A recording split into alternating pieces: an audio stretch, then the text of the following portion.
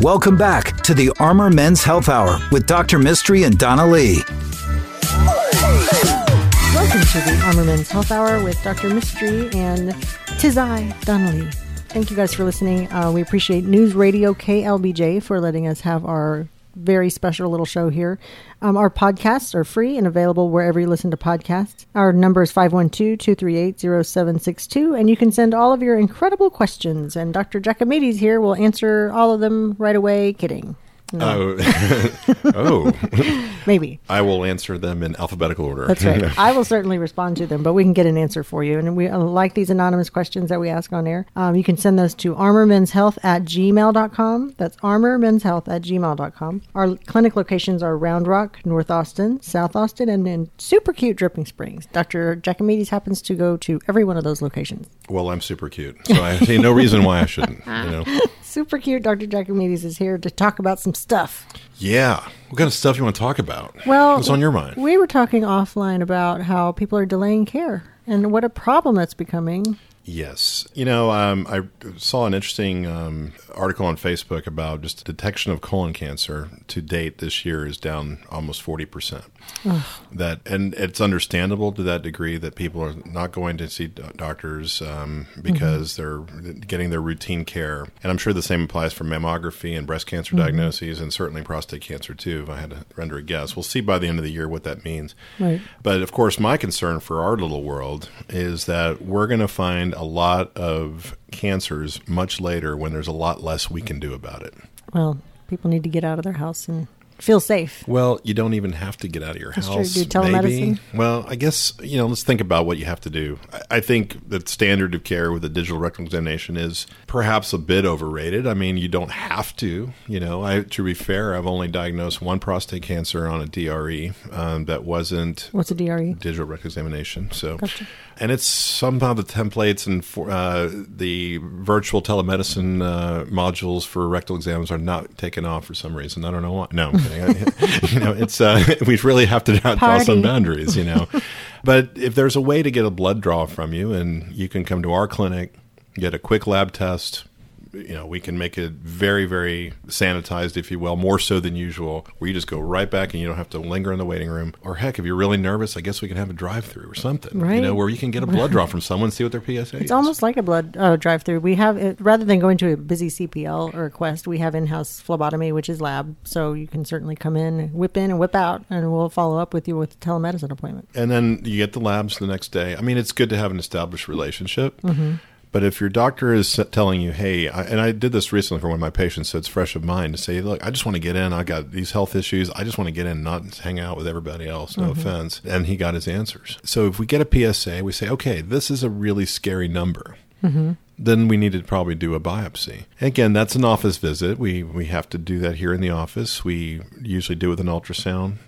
For the guys listening, what is a scary PSA number? Like, is it 2? Is it 7? It's a good question. It's age matched, so I think that, the standard answer is 4. Okay. Certainly a double digit is a concern. I tell patients that a PSA between 4 to 10 is about a 25% risk of prostate cancer. So if you're a glass half full kind of guy, you say it's a 75% chance I don't have it. For those doing math at home, we'll do the math for you.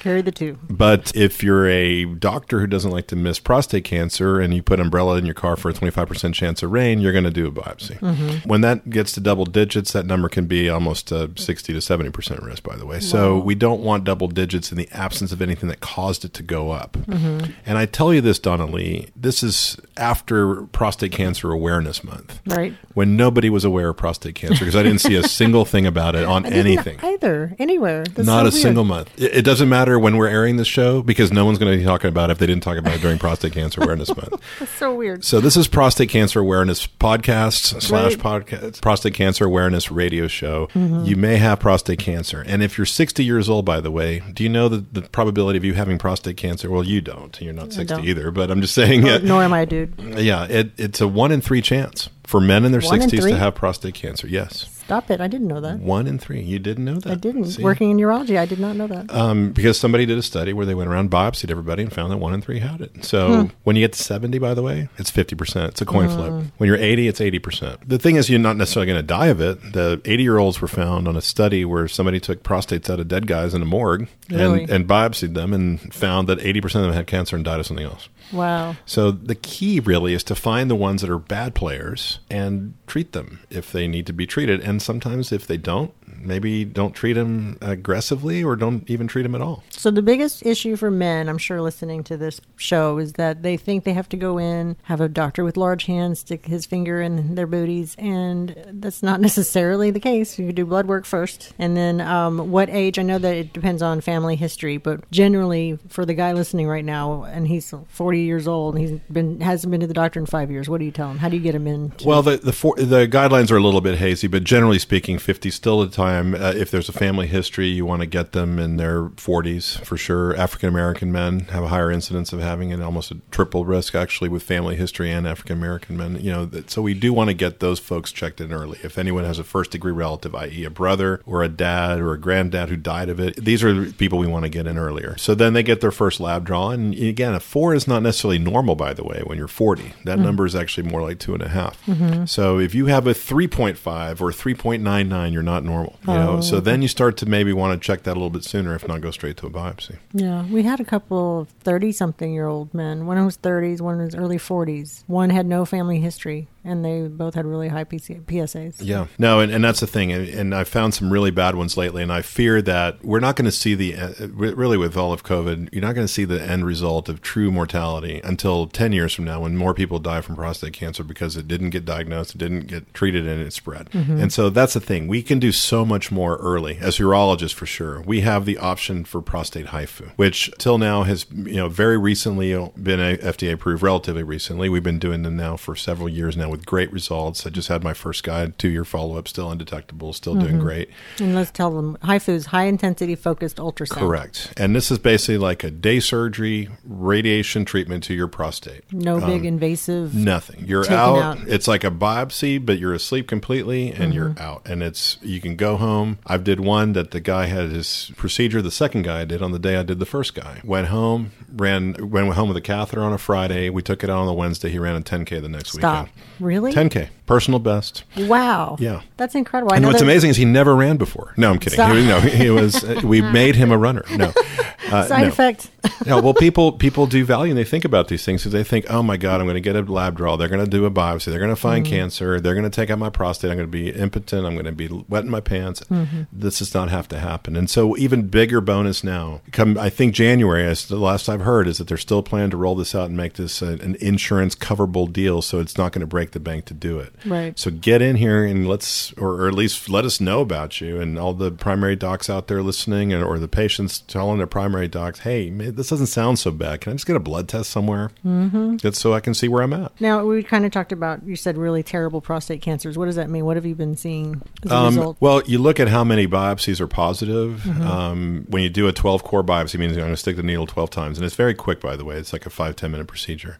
That you get all the biopsies come back positive. It means that it's bad. You found cancer. And it tells you also how ugly it looks in the microscope. That this is an aggressive kind that may grow and spread. So that's what I mean really bad. Or one I took out last week and had lymph node disease. He's by no means in trouble. It just means we need to be much more diligent. So that's a much more difficult conversation to have because there's a lot more you can do when it's contained, and there's a lot more things that have to happen to you when it's out. I know. What's the youngest patient you've had with prostate cancer? He would have been a guy with advanced disease in his early 40s. So he would have been diagnosed, and it was very fortunate, I remember, that he even got diagnosed because there was no reason for him to get a PSA in the first place. But had he not done anything about it, I'm sure by 50 it would have been widely metastatic. And I've had some recent 50-year-olds that have fairly advanced disease that need to get treated in the very near future. So these are important ones. You want to find the people. And let me also say this: there's not a maximum age, but generally speaking, I look at it as a 10-year life expectancy. So if you got 10 years to run, and in the absence of a crystal ball, you just have to be honest with yourself, how old your parents were and when did they keel over. My favorite story, which I want to close on, was a guy who came to see me at 80 years old. He had a 30-year-old wife and a 5-year-old son.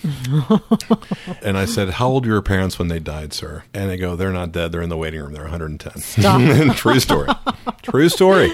that guy's going to be around a while hitting it. So you know what? That was memorable. Is so funny. Memorable. That's so you're awesome. never too old to get prostate checked. As long as you think you got 10 years to do it. Hashtag goals. That's a beautiful story. Isn't it? I'm glad you shared that with us. That's so funny. Well, if you want to hear more stories like this, you can follow Dr. Jacomides all over Central Texas. I've got stories to tell you. That's right. So Round Rock, North Austin, South Austin, and Dripping Springs. You can reach out to us at 512-238-0762. Our podcasts are free. They're amazing, and they're wherever you listen to podcasts. Our website is armormenshealth.com, and our email address is armormenshealth@gmail.com. Thank you, Dr. Jacomides. Thank you, Donna. Till next time, America.